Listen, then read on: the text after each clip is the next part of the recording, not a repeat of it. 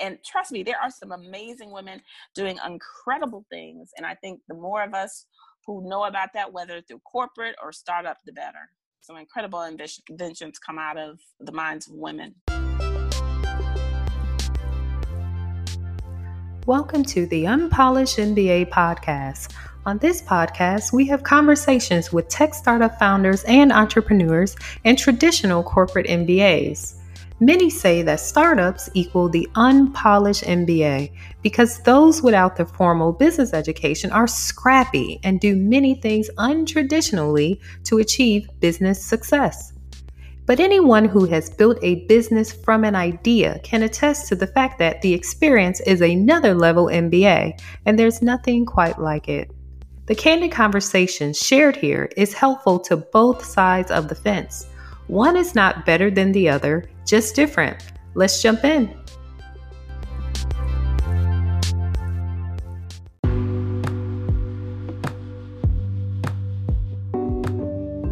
Hi, I'm your host, Monique Mills, and in my work, I get to have great conversations with a lot of smart and interesting people. In this episode, I share a conversation I had with Erica Jefferson, a chemical engineer turned entrepreneur.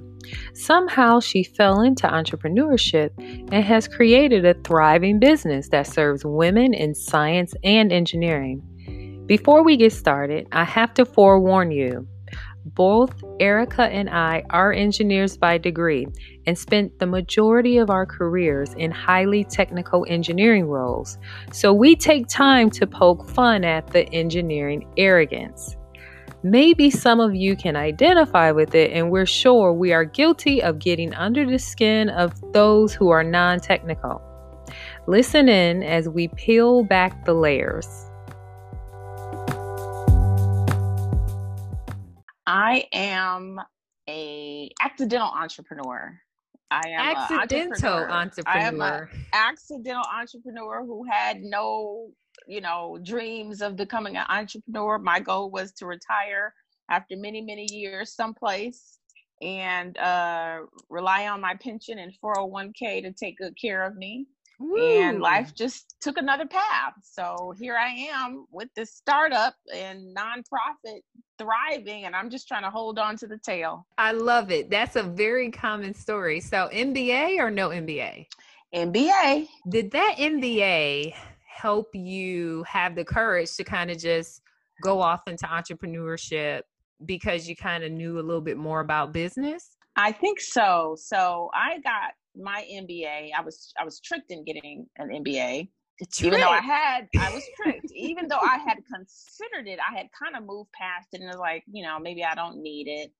And my boss at the time said, you're doing all these mathematical models and doing all these things, but I know you don't know like the real background behind it. You're just really putting data into things. So by education, I am a chemical engineer, and I spent 20 plus years in oil and gas and other industries working as an engineer early on, all the way up to business and sales and business development and supply chain. So okay, just about everything in a company, I probably have touched it, worked with it, or sideways got some involvement with it.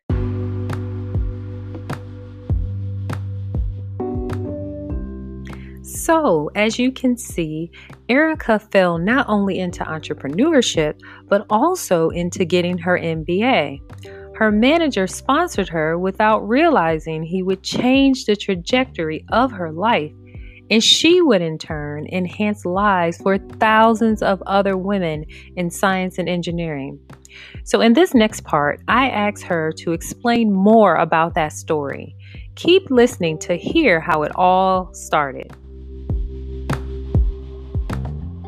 Your manager was kind of like, hey, have you thought about this? Yes, he was a chemical engineer as well. And what I was doing for him was running these mathematical models to determine whether a business opportunity was a go or no go, and taking into considering all the financial information to determine pricing and contract duration and things. And I was putting, someone had a cheat sheet and I was putting this information out. I've worked in business, so it wasn't like, I don't know what this is, but I didn't have a full understanding of all the work that I was doing. And he said, business is finance is the language of business. And so without, having a business, education, I don't know how, engineers transition into leadership. And he was right, because I don't know how many of us who are engineers actually have financial training. I never took a finance class. That's closest I got was engineering economics. Yeah. I'm like, I don't even know if that's a real thing. Like, it is a real thing in engineering economics that have to evaluate your projects. But I mean, that is such a specific function. That's not necessarily how the business runs. And so he said, yeah, you should take this class, basically Finance for Dummies. I think the actual title is called Financial Management for Non-Financial Managers. And I was like, sure. Took the class. It was great. It was at our joint alma mater. And they lured you in with great speakers and delicious food for 6 weeks. I'm like, this is awesome. I could do this. Sure. Where do I sign up? I had, convinced the vice president to let me go, and not only let me go, but pay for the full ride. And, got in, and it was a good program. No knock on it. But, after 2 weeks, there went the gourmet dinners, and we were replaced with pizza. I was like, wait a minute. What's happening here? So this is not what I was promised. But it was a wonderful program. And surprisingly, I thought there would have been more engineers, considering that school is very known for engineering. But there was a good mix of folks from, various parts of business and various types of business. And I think it was the exposure. So I can't say, what particular course or concept that I learned that, caused me to, oh, sure, I could be an entrepreneur. But I honestly, having no dreams or desire to become an entrepreneur and not having any finance training, I can't see how I would have, had the confidence to step out and do this if I had not gotten my MBA. What else do you think you gotten from it that you utilize today? I think sometimes as technical folks, we can be very myopic on our area of expertise, right? So we make widgets, so we know everything there is to know about widgets, but we may not know about our competitors. We may not know about the industry. You may not know about the social economic issues that affect people's desire and ability to buy widgets, to use widgets. And so, that's what business does, right? So you've got, business development, value propositions, and marketing and promotion and logistics and all those things that as you move up the ranks and become a leader, obviously, you have to be aware of those and understand how those impact your profitability. But as a solitary engineer, you wouldn't know all that stuff. You may see those people in the hallway, but you actually don't. That's right. You don't know what they do. You don't know what impact what they do has on the business, right? If you're on a big project, you may be in a meeting with them, and you're like, why are we still talking about that? I want to talk about making widgets because that's your area, right? That's your lane. So your focus is on what you know and what you do. And so I think going to business school for engineers. So I think there's two different reasons an engineer may go to business school. One is to become more well-rounded. Certainly if you're interested in going up the leadership track, got to be able not necessarily to understand what everybody else does, but see how it ties into the business, right? Businesses are comprised of various verticals, right? And in good businesses should be working for the good of the company, right? That's so you should have one division that's causing more problems than they're generating solutions, but that sometimes is the case. And I think going to business school as an engineer, that I'm not working in those departments, but I get it. I know why they exist. I know why they're critical. I know why I need to work closely with them as a technical person. Yeah, it totally changes your respect of those other departments. It does. And I worked in sales, so I knew the other side of the coin. I knew coming from manufacturing, when the salespeople were like, we got to get this out today. And I'm like, the line is down. We can't get it out today. And they're like, no, you got to get it out. I was like, no, we cannot get it today. So I think that kind of added to that. But I think the second thing, if any engineer, and I encourage folks who have the temerity and the idea to consider entrepreneurship, maybe the loose screws in your head to do this work, is the MBA. Number one, like I said, I think it gives you the confidence if you haven't had, financial education prior to that. It gives you just the respect for business, right? So like, I know that I got to get capital, and I know I got to build relationships with suppliers and clients and whatnot. I think it just opens your eyes, because as engineers, I cannot speak to scientists as much as my work in engineering. We tend to think that the world revolves around what we're doing, and what we're doing is the most important, right? But I can promise you, it doesn't matter if you cure cancer. If you don't have a laboratory to test and prove that it actually works, you'll never sell it. If you don't have a manufacturing facility to make it and package it, you'll never sell it. If you don't have a sales and marketing team to convince doctors and hospitals that it's going to work, you'll never sell it. So I think as engineers, scientists may not be this way, but as engineers, sometimes we're the most critical part of this whole thing. That's right. We're everyone else's overhead. Yeah, they are overhead. That's absolutely correct. And if we ever find a way to automate some of these things, we will be able to get rid of some of the redundancy.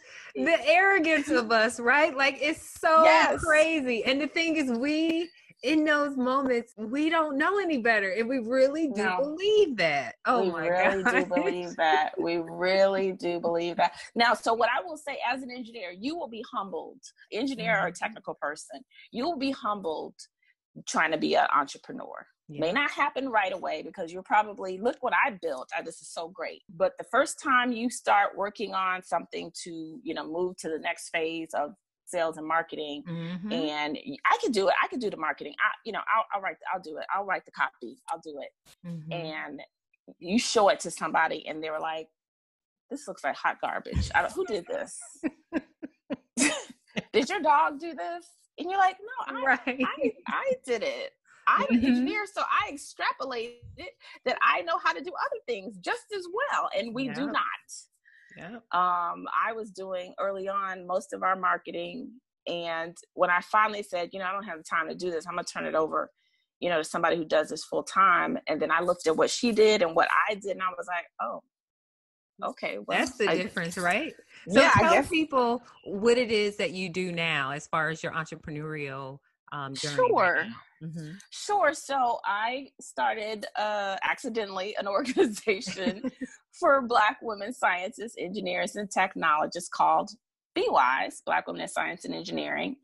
And we launched almost 6 years ago in Houston with a handful of women. And now we have over 1,500 and 6 chapters around the country. Incredible. And are thriving.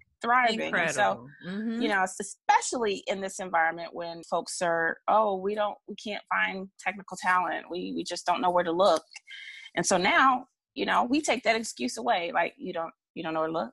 Well, I mean, I got 15,000. I don't know how many you need, but if it's less than 15,000, I probably got you. Right. So we work with some wonderful corporate partners now who are serious about, moving the needle. They realize that their efforts internally have not been enough to get them where they need to be. The world is becoming more diverse and more global, not less. That's right. So it won't be a matter of whether diversity is the right thing to do. It's like, there are only diverse people left to hire to do this work, especially technical work, right? That's why you see so much offshoring, right? We didn't have enough technical talent over here. So we went to these countries, to get people to do this work. So as that happens more and more, you just can't use the same, tricks and tips to get, diverse folks as you did for non-diverse folks. It just doesn't work. So I figure we are positioned very well moving forward in the next 5, 10, 15 years, forever, who knows, to be able to not just, we don't just meet and talk. We want to expose our members to emerging technologies. Those of us who got our engineering degrees years ago, we may not be up on artificial intelligence. We may not be knowledgeable about, blockchain and quantum mechanics and all that, because we didn't take it in school. We haven't worked with it. So I want to make sure, that this demographic is exposed to things that can further enhance their careers, or maybe they decide, you know what, I've got enough knowledge, I'm gonna go out on my own and make money off of this, which I wholeheartedly support. It's difficult. I don't encourage people to go into it without understanding the challenges of it. You kind of got to be a little bit crazy. Mm-hmm. Yeah, we were just talking about that this week. You got to be a little bit crazy. Not too much. Not too much. But you need to be a little bit. Mm-hmm. A little bit crazy. Like if people say, you know what, you're different. If you ever heard that in your life, it's a good thing. Yeah, you probably, they may be, prepping you for future opportunities as an entrepreneur, because you got to have that. You got to, when everything says no, you got to say, I don't care what you say. I'm going to do it anyway. I believe it's going to work. You need that. You need that. So one of the things we were talking about a little bit earlier was like, you wanted to, people to know how STEM people to know how they can turn their expertise into revenue, right? Into real revenue. So what do you mean by that? I try not to use STEM because I found out that STEM was really created by the education industry.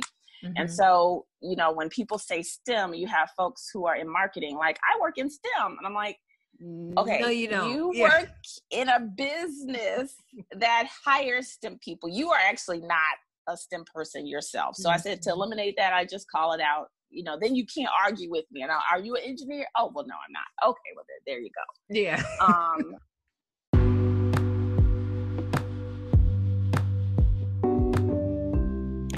So I know that part may have offended some people who fall into that category of non-STEM by degree, and that's okay.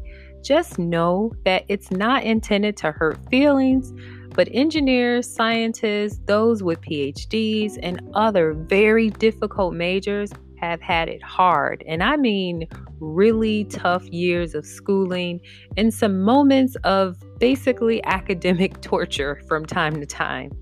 So it's hard to share that distinction with others who may not have put in the same blood, sweat, and tears. There's a respect that we have for each other getting through all of the calc classes, DiffyQ, late night labs, and countless all-nighters. And for some of us, quite honestly, tears. Trying to find the bug in the code or why the design you created doesn't work as it should. It's been plenty of times we've been like, I'm just not gonna make it. So after going through experiences like that, I hope you can have more empathy for both the engineers' arrogance and ignorance, because there are both. Keep listening as Erica talks more about how it shows up in the workplace and in entrepreneurship and can cause failure and rejection when building a company.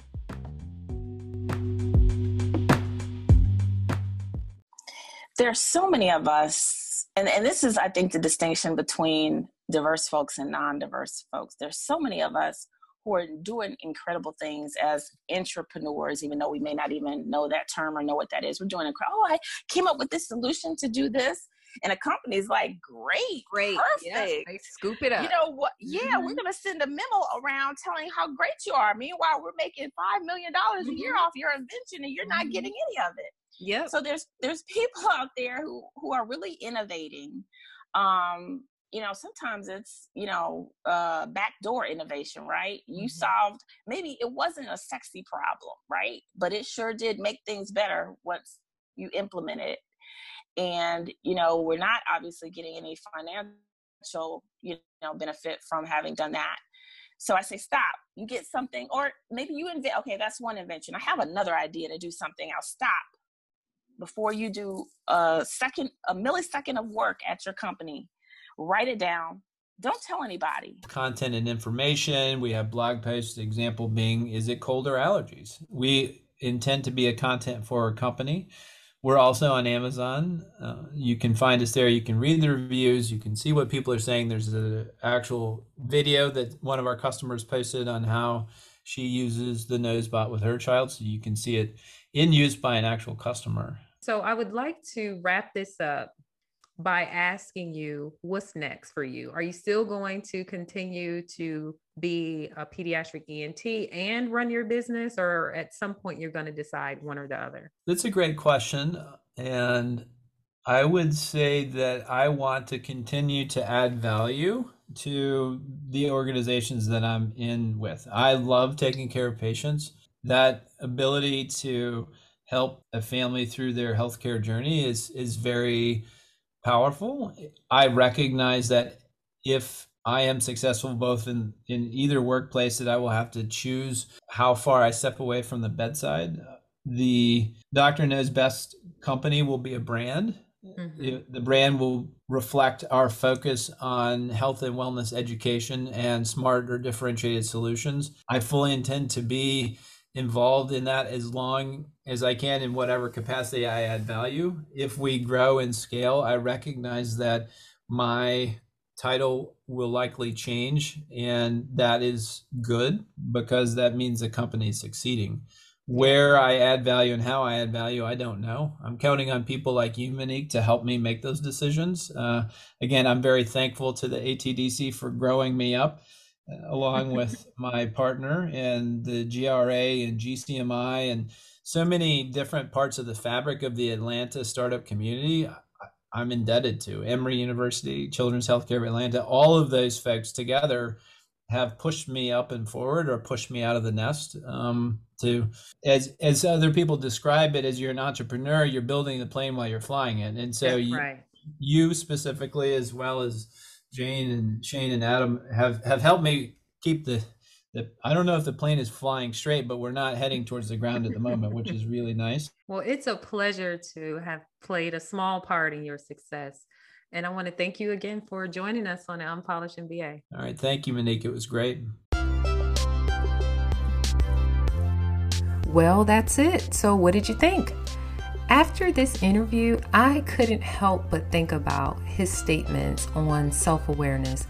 For such an accomplished person, I'm always fascinated by his humbleness, but also by his proactive behaviors to be a positive contributor and leader to the people around him.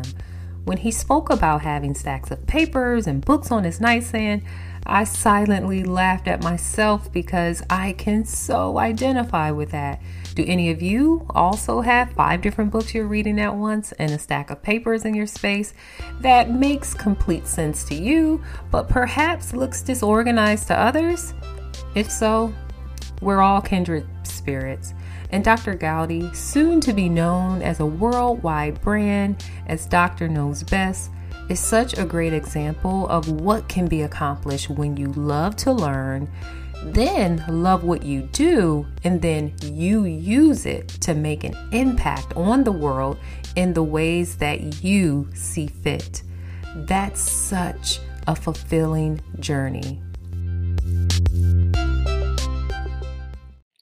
The Unpolished MBA conversation continues, and you can be a part of it by going to unpolishedmba.com. Thank you for listening.